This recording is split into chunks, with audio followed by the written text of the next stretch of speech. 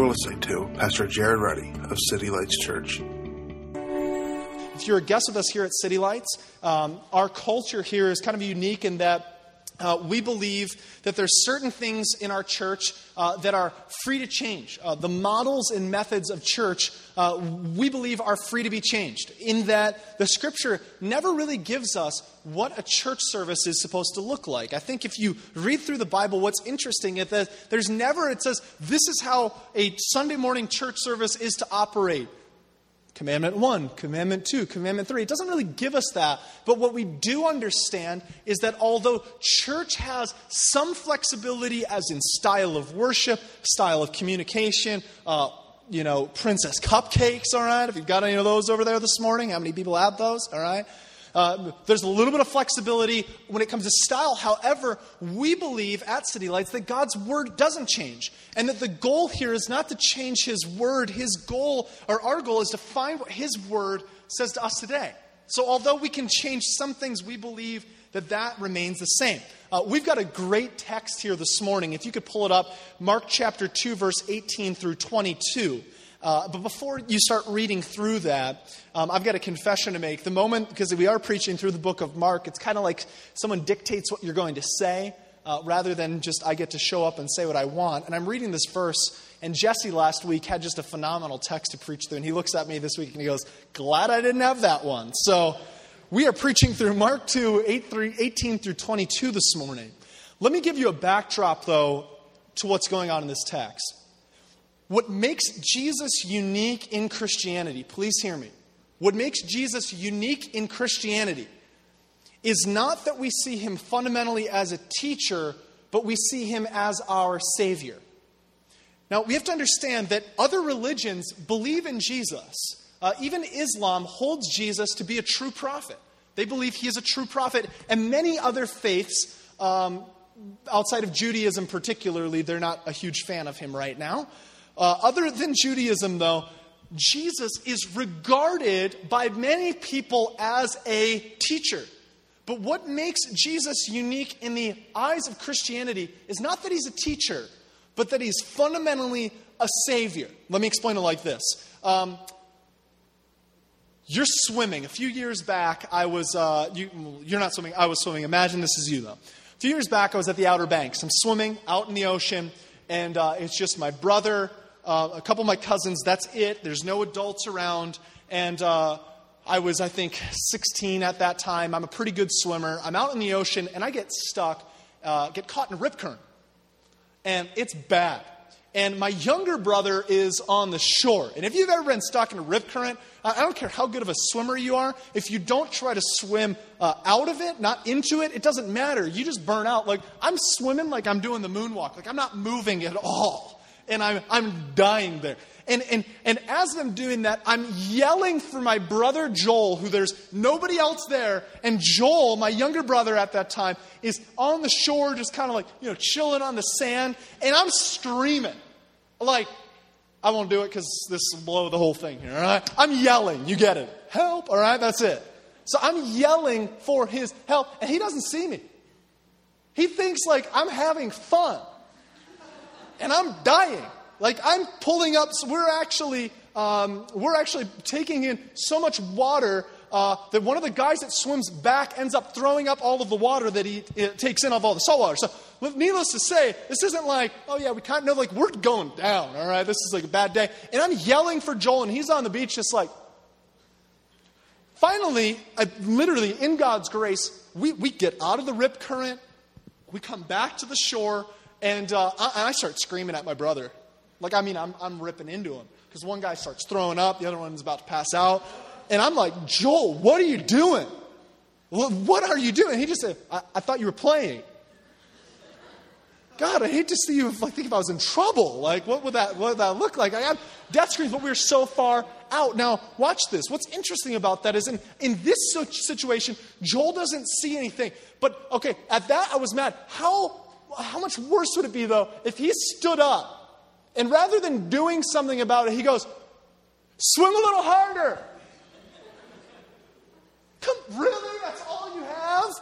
A little bit harder, a little bit stronger, a little bit faster. In that moment, is that what I need to hear? Do I need to hear him say, if you would give a little bit more human effort here, if you would be stronger, that's your problem. You know what your problem is? You're not strong enough. If on the shore, if he stands back and just begins to yell those things, watch this, because that's the difference between a teacher and a savior. Because in that moment, if my brother would just have sat back and would yell, if you would just do this a little bit better, a little bit stronger, you could get out of this. And see, we have to understand that fundamentally, Jesus did not come to be our teacher. Jesus came to be our Savior. The story of the gospel is this. God did for us what we could never do for ourselves, period. Now, is there teaching in this? Absolutely. But let me explain how that works. Theologians break it into two different things. There's a difference between the indicative nature of the gospel. The word indicative means telling. The telling, the announcement. There's a difference between the telling of the gospel and the imperative response to the gospel. We can't confuse these two. They have to be separate. Now, that doesn't mean that they're opposite or angry with one another, but they're distinct. The indicative is this, that God did something for you that you could never do. And because he's done that, now there's a response to how you live. But you can't reverse those, and you never see that. In all of the Gospels, Paul the Apostle, particularly Peter as well, constantly draws back and says this, if you've been raised with Christ, in other words, if you've experienced who God is through Jesus in salvation, then this is how you're supposed to live. If you've been buried with Christ in baptism, which he's saying this, that if you've been buried with Christ, your old life is dead. This is how your new life is supposed to look. But he never, not once, does he ever say, if you do these things, then God will do this. That's the difference between the gospel. So this morning, as we read this text, I want you to recognize that how do we understand this? We've got to recognize, first of all, that there's a story going on here, historically, that happened, a time, a setting, a place, that doesn't necessarily relate to us unless we look at it. And then number two, that the scripture is written to us not as an instructional manual. It's not an instructional manual. I mean, really, how helpful would that be if God showed up, all right? He shows up in Jesus Christ, which Christians, we believe he's fully God, fully man, the perfect sinless example, never sinned, died for our sins. How great would that be if he just really showed up and said, hey, let me show you what you'll never do. That's like you're trying to change the tire. You've never changed a tire, and the person's beside you shouting out, you don't know how to do this. Watch me do it. No, it doesn't help. Jesus doesn't just try to exude our sinfulness by showing us his perfection. He shows us the perfect example of one, let me be careful in the way I say this, we will never be able to accomplish, and number two, we can accomplish now because of him. God's Spirit in us. Mark chapter 2, let's read a passage. Now John's disciples and the Pharisees were fasting. And people came to him and said, why do John's disciples and the disciples of the Pharisees fast, but your disciples do not fast? Now, if you don't understand, the word fast means to withdraw from food or some sort of particularly food. The word fast literally in the Greek means to close your mouth. So it's fasting. Why? And John's disciples, this is John the Baptist and the Pharisees, why do they fast and you don't? Why do your disciples not fast? Verse 19, and Jesus said to them, can the wedding guests fast while the bridegroom is with them? As long as they have the bridegroom with them, they cannot fast.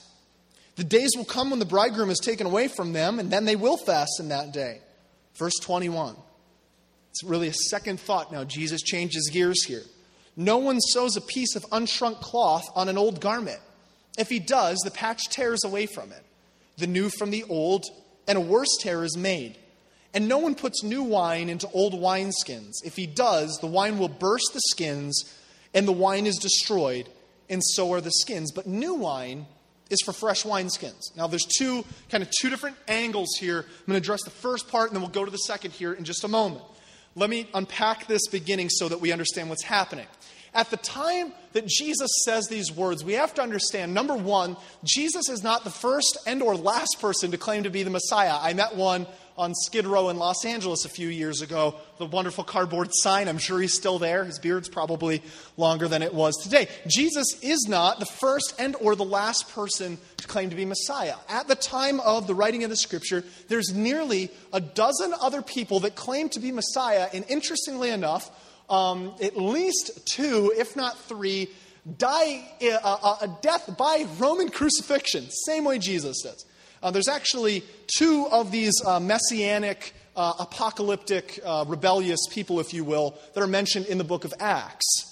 So interestingly enough, we have to recognize that first, Jesus is not the only person that's claiming to be a Messiah or is having some sort of following around him. He's not. And still today, there's others that claim that. Most of them end very badly. So Jesus shows up on this scene, and the people are confused. Because John the Baptist, who we understand is the precursor to Christ in the beginning of the Bible, he cries out that the Messiah is here. He's among us. He's right here. And John's disciples, if you remember this, or if you know, most scholars believe they come from the Essene community, which you've heard of maybe the Qumran caves or anything like that. The Essenes were this apocalyptic, kind of crazy group that were focused on the end of the world. Have you ever met anybody like that? Their one eye twitches a little bit, right? Kind of like every day is the last. All right. The Essene community is this end of the world. At any second, this thing's going to blow. All right? And most people believe that John the Baptist was raised in the Essene community and then traveled out of that community, okay, and then came into Israel and said the Messiah is here. Next thing you know, Jesus comes. John the Baptist, very shortly after this text, is then beheaded. That's another story. So the people are confused. Because in one sense, they see John's disciples, who are this like radical breed that are fasting, that are living what the scripture tells us that John the Baptist lived off locusts and honey. I was mowing my grass yesterday. I saw a locust. It was about 4 inches. I had no desire to taste it. And John the Baptist was just kind of one of the real kind of crazy breeds. And in the same sense, we see the Pharisees that at that time in the first century are these incredibly religious and astute people in that they are so serious about faith that Luke 18 tells us that some of them were fasting up to twice a week. And what's amazing about this text, and maybe you're not familiar with this, is that in Mark chapter 2, they say, why are you not fasting when John's disciples and the Pharisees do? What's interesting about this, number one, on this point, is that there's actually only one fast that the people of God were called to in the Old Testament, that they were demanded, or I'd rather say commanded to do. That's a better word. So what happens is that God only actually, on the Day of Atonement, one fast. Now other fasts begin to spring up, but that was the only one actually in the Torah that was commanded for them to do. Now, of course, there were rituals and fasts that have compiled, but what we see is that by the time of Jesus, by his arrival, what was once this fast, which was really a celebration of whose God was, began to be a religious box of how can I control God? I'll fast 2 times a week. If I do this, the people will think more of me. If I can become a little bit more spiritual. And Jesus shows up and does something so radically different. He's not fasting. He doesn't look like this crazy breed. He's hanging out with people. He's going to parties. Now, this probably is not the image that comes to mind when Jesus thinks, when you come to mind of Jesus. We think of but the scripture actually shows us that Jesus, his life was, I don't know how to say this this doesn't really sound linguistically elegant. Jesus was a party animal. All right? I don't know how to say that any other way than the fact that he loved to party. He loved to party. And these people are completely confused. And Jesus' response is, let me tell you why my disciples are not fasting. This is the reason. Can the wedding guests fast while the bridegroom is with them? In other words, he's saying this. Who goes to a wedding and fasts? You show up at a wedding. I'm not talking about like you're on a sugar-free diet. All right, that's a little bit different. Don't blame that on God, okay? You go to a wedding. A while back, actually, we were able to go to Nathan and Melissa's wedding. Incredible. The spread that they had. I would hate to show up at that wedding. Someone goes, are you going to have anything? What would you like to eat? I'm fasting. Now, you might appear spiritual in that moment, but you know that you are aching from the inside out. Jesus is saying this, that the point of this passage is not why are you not fasting? You're not discerning the person that's standing in front of you. He's saying that all of the Old Testament, all of the fasting is a shadow. It's just the imagery of what's going to come when what's standing before you now is the substance. The very thing you were fasting for and hope for is the very thing that's standing in front of you right now. Now's not a time to fast, it's a time to feast. Jesus is saying, I am the answer. And he goes on to allude to his death and resurrection, and says this: the days will come when the bridegroom is taken away from them, and then they'll fast in that day. What he's saying is this: you're not understanding the person that's standing in front of you right now. That who I am, I'm not just another teacher. I'm not just another miracle worker, because we see this later on in the book of Matthew, that the people of Israel were totally confused with who Jesus was. They were asking the same questions that many ask today. Is he another prophet? Is he a teacher? Who is he? We ultimately see that Jesus says, no, I am the Messiah. I'm the Christ. I'm it. I'm the one. And what's amazing about that is that Jesus claims this over and over and over. And for us to reduce him down to a teacher is to not listen to his teachings. To reduce him down to a teacher is to not listen to his teachings. You don't have the grounds to be able to say he was just a good teacher. Again, to quote C.S. Lewis, he's either Lord, lunatic, or liar. He is either who he claims to be, or he's a complete lunatic. You can't claim to be the Messiah and then be wrong. And then us go, yeah, he's pretty good. Yeah, it wasn't bad. That's not the way this works. He's either Lord in who he says he is. He's a lunatic in that he was literally out of his mind, which many of the other figures around the first century time were, or he is the Lord. It's one of those footings. And Jesus is saying in this statement, I am it. For us to just say, well, I like Jesus from a distance, I want you to see this because this is really popular in our culture today, is to take pieces or parts of who Jesus is, but yet want to leave the rest of him, of who he really is, out. And I'll show you that in just a moment. Jesus says, no, how can you fast? How can you close your mouth? I am it. I'm the fulfillment. He changes gears then in verse 21. He says this: no one sews a piece of unshrunk cloth on an old garment. If he does, the patch tears away from it, and the new from the old, and a worse tear is made. When I was younger, I had these khaki pants, blue khaki pants. Have you ever worn blue khaki pants? I don't have them in my wardrobe anymore. I might need to bring them back. But we get these blue khaki pants, and as a child, I don't know what it is about children, but we would slide on our knees everywhere. I'm not really sure where you let go of that as you age. I don't slide on my knees at all anymore. But when I was younger, I used to slide, and I'd come home with these wonderful tears in my pants. Is there any mother or was I the only person that ever tore just on the knees? How do you slide on your knees? That is the most uncomfortable way to slide. But regardless, you're sliding on your knees, and I'd come home, and my mom, rather than buying a new pair of pants, she would get out the blue swatch, right? And she'd get to work on that thing with a little zzz. I'm not even sure how to sew. As you can see, I never have. Hopefully never will. I pop a button off, I buy a new shirt. Not going to lie. I use wrinkle releaser. I don't use an iron. You may have noticed, okay? It's true. Another story. Like I said, I'm not much of a sewer. Everyone's like, he really does. I wonder why his shirts are so wrinkled. Now, get them out of the dryer. This is the secret. Get them out of the dryer. Sorry, honey. I know it's been 2 days. Get them out of the dryer. Little quick wrinkle releaser. Pull it out, and you're good to go. If you haven't had it, it's by Downey. It's about $4.99. It's beautiful stuff. All right. My mom would work through these pants. And I'd come out, and it was the most uncomfortable feeling. Come on. You know what I'm talking about. You would have these, patches on the inside of your leg, and it would be chafing your knee. And it would solidify over time, and you'd kind of do the, waddle or whatever. And the thing was, it was a short-term fix. For a little bit, everybody beside you would be like, yo, what's wrong with your pants? Huh? Nothing, it's blue.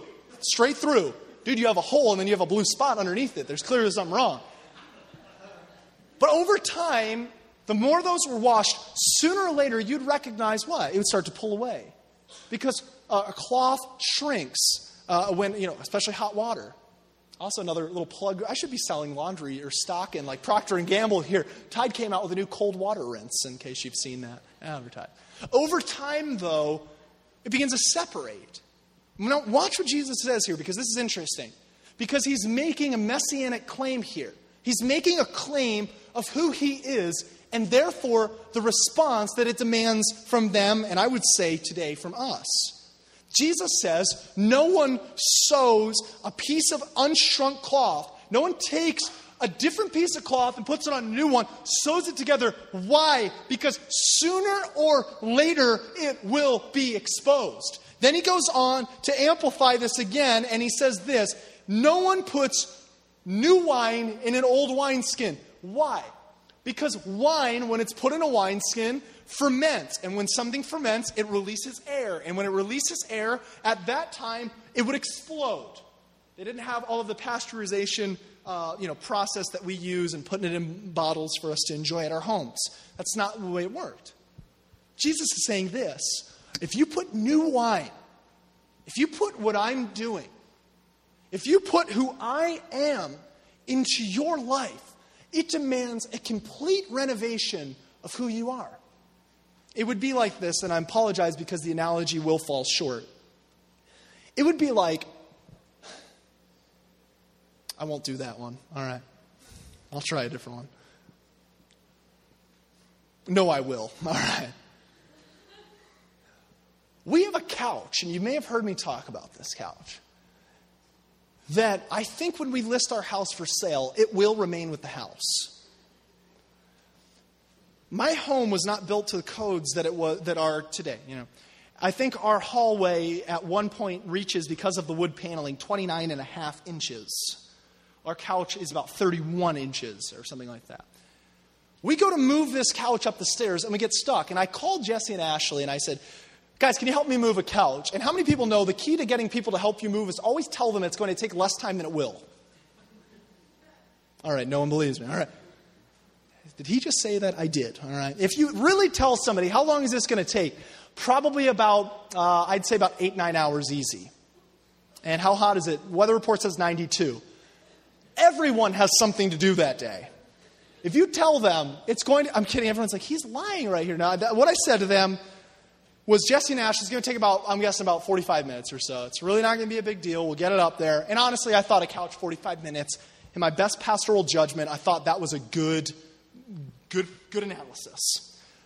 I used Sal, who's actually my friend's truck, to get the couch back from Boston. My brother gave me the couch. It's a beautiful little sectional. By the time we get this couch upstairs, we've already realized it won't work. We have to get it through the back door. I live on the second floor. We have ladders, extension ladders stretched up. We have ropes wrapped around, and we're pulling the couch in. We're covered in sweat, and we are screaming. And I'm standing like this at the mercy of my wife and Jesse's wife's pulling capacity to not let the couch destroy Jesse and I. Thankfully, the couch made it in to the kitchen. After we get into the kitchen, we're thinking, all right, this is easy. Straight shot. We'll get it right in there.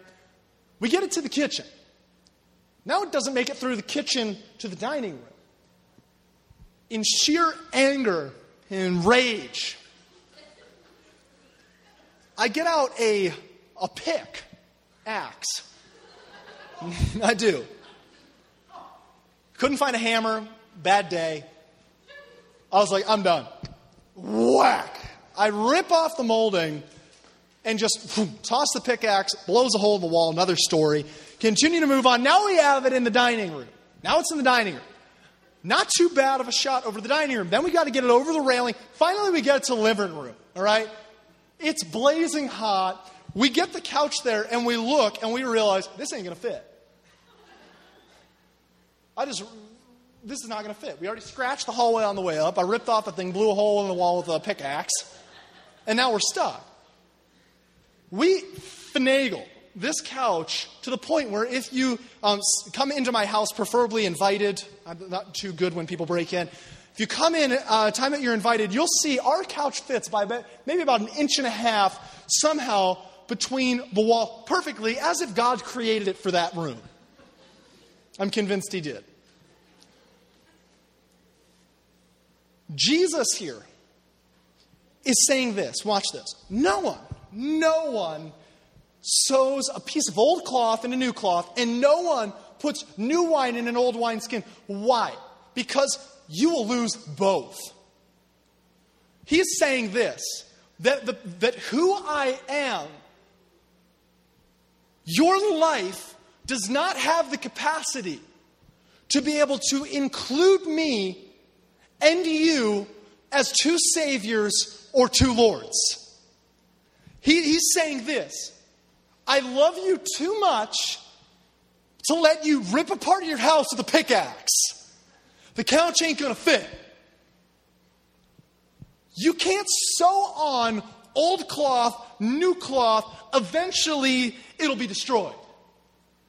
I'm not going to put who I am in who you are currently unless you sit back and say, yes. Yes, Lord. You be God, not me. Jesus says this: I have to be the center of your universe. I can't be an add-on. I can't be an appendage. I can't be something you sew on to the side of who you are once a week or once a month. I can't be something that comes to the back of your conscience every few weeks. You think, you know what? What I really need to do is I really got to get back in church. Well, I'm thrilled you're here today, but let me say this very strongly, and Ben's my bodyguard, all right? Just because you sleep in the same bed with your husband or wife or whatever doesn't mean you're a good spouse. Just because you drive between yellow lines doesn't mean you're a good driver. Just because you stay within the moral commandments, the goal of Christianity is not to simply adhere at a surface level to the religious obligations of Christian morals, but it is to let the news of Christ, the Messiah, the one who has come, lived a perfect sinless life, was born of a virgin, died, and was resurrected. And when Jesus says, this demands a response. Demands a response. Christianity is not another list of moral commands. It's not a guy on a beach shouting to you, telling you, hey, if you just do a little bit, swim a little harder. It's not a person looking over your back, telling you, you're not changing the tire right. And it's not a police officer who's constantly following you that knows everything. You ever noticed on roads where there's no defined speed limits, you quickly see who's a good driver and a bad driver? Or you quickly see what kind of driver you are? There's no speed limit. You're on a backcountry road. You know there's no cops. You're doing like $120 in your Ford Pinto. The nail polish coating just ripped right off. You quickly see who you are when there's no one around. But isn't it amazing that when just a cop on the side of the road, both good and bad drivers instantly hit their brakes and both look the same? Isn't that amazing? When Obama was in town the other week, I was trying to get Aaron from work fast enough, and I was on the highway, and I'm like, I'm not getting stuck. I'll roll with the motorcade, that's how I do, but not behind it, in front of it, all right?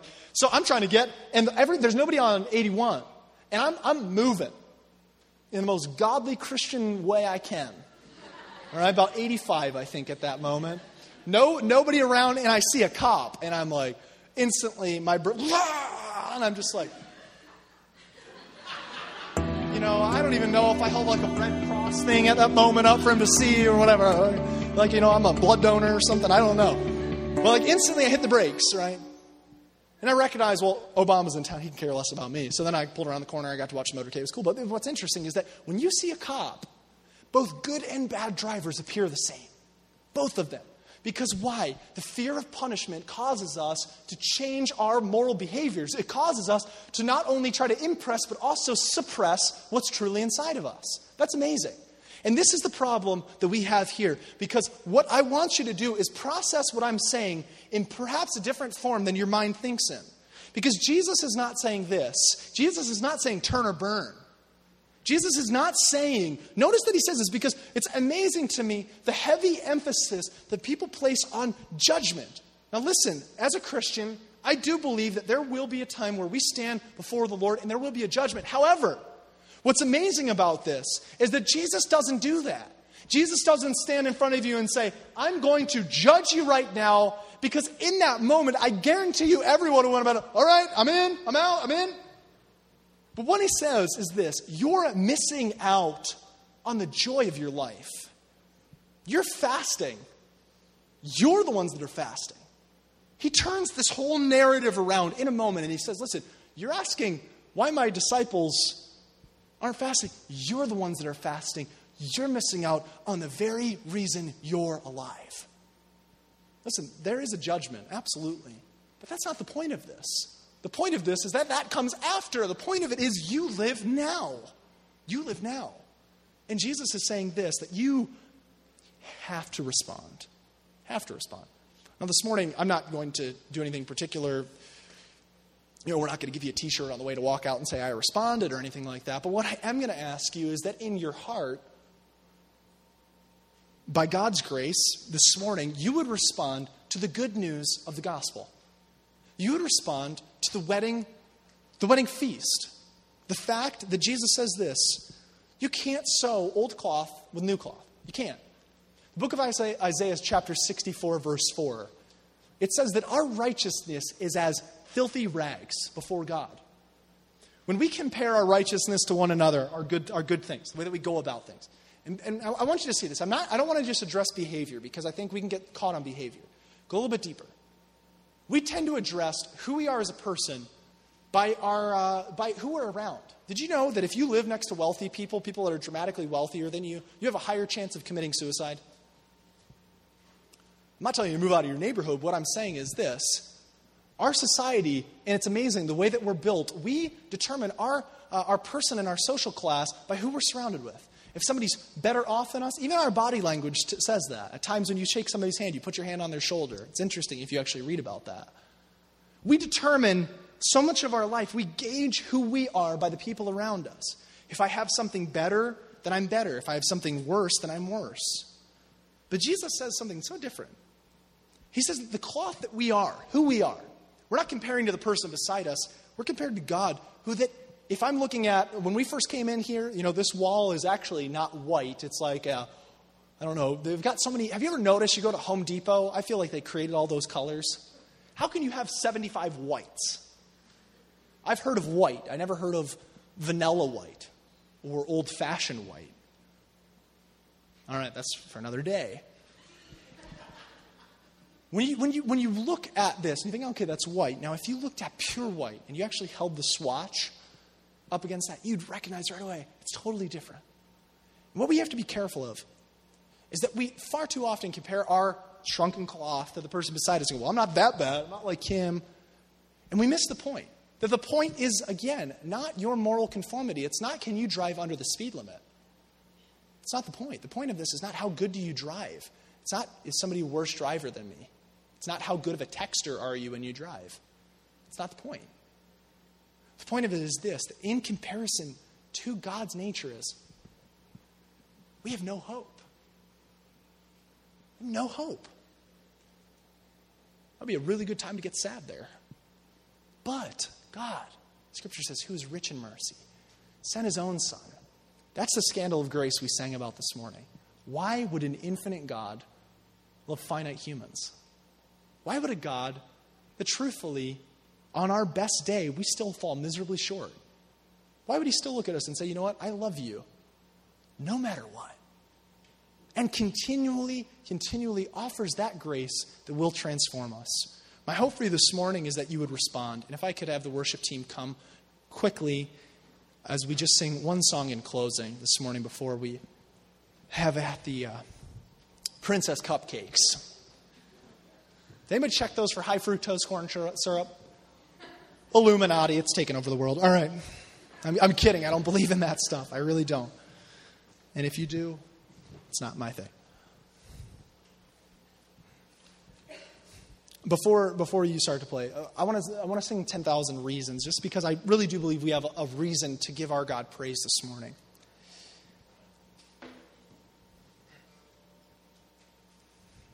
There's a wedding feast. Jesus is our Savior, not just from our sin. You know, maybe this morning you're here and you're not really geared. You hear all this talk about sin. It's what in the world? I'm not really have a problem with that. Well, today Jesus is not only your Savior from sin. Jesus is your Savior from yourself. Jesus is the Savior of the existential longing inside of you. Jesus is the fulfillment, the satisfaction. See, he meets all of us exactly where we're at. He's our Savior from sin. He's your Savior from shame. He's your Savior for your purpose. There's not just one little classification. He saves us from everything. He is eternal life himself. This morning, I'm calling upon you, just as we sing, not necessarily to hold the mic and say anything. That's not what I'm asking. But I'm asking you to respond to the word of the gospel, his death, his burial, and resurrection. And this is a time. We have a tendency to say, I'll push it off tomorrow, next week. Today is a time to respond to the gospel. Today is a time to say, yes, God, I'm not going to sow you into my life. I want you to be the center of my life. I need a new cloth, a new rag. Can we stand together this morning? What I'd like you to do as we just sing this song is reflect for a few moments on God's marvelous grace. As Jesse said at the opening of this service, we have thousands and thousands of reasons to bless our Lord. We really do. God is not out to get you. Maybe you come from a background where you feel like he's mad or angry at you. I say this gracefully. If you can't dodge bird droppings, you couldn't dodge God's judgment. He's not out to get you. If he wanted to take you out, he would have a long time ago. That's not who he is. God's not out to get you. Our God is rich in love, strong in mercy. And it's not that sin is not a big deal. It's a huge deal. But it's so huge that he is the solution. And this morning, all we do by grace is say, Lord, I receive you. But listen, I don't just sew you on and say, I receive you as my Lord, and let me do what I want. No. We begin to say, Lord, I receive you. Now here's my life. Give me a new wineskin. Pour who you are inside of me. Let's sing together this morning.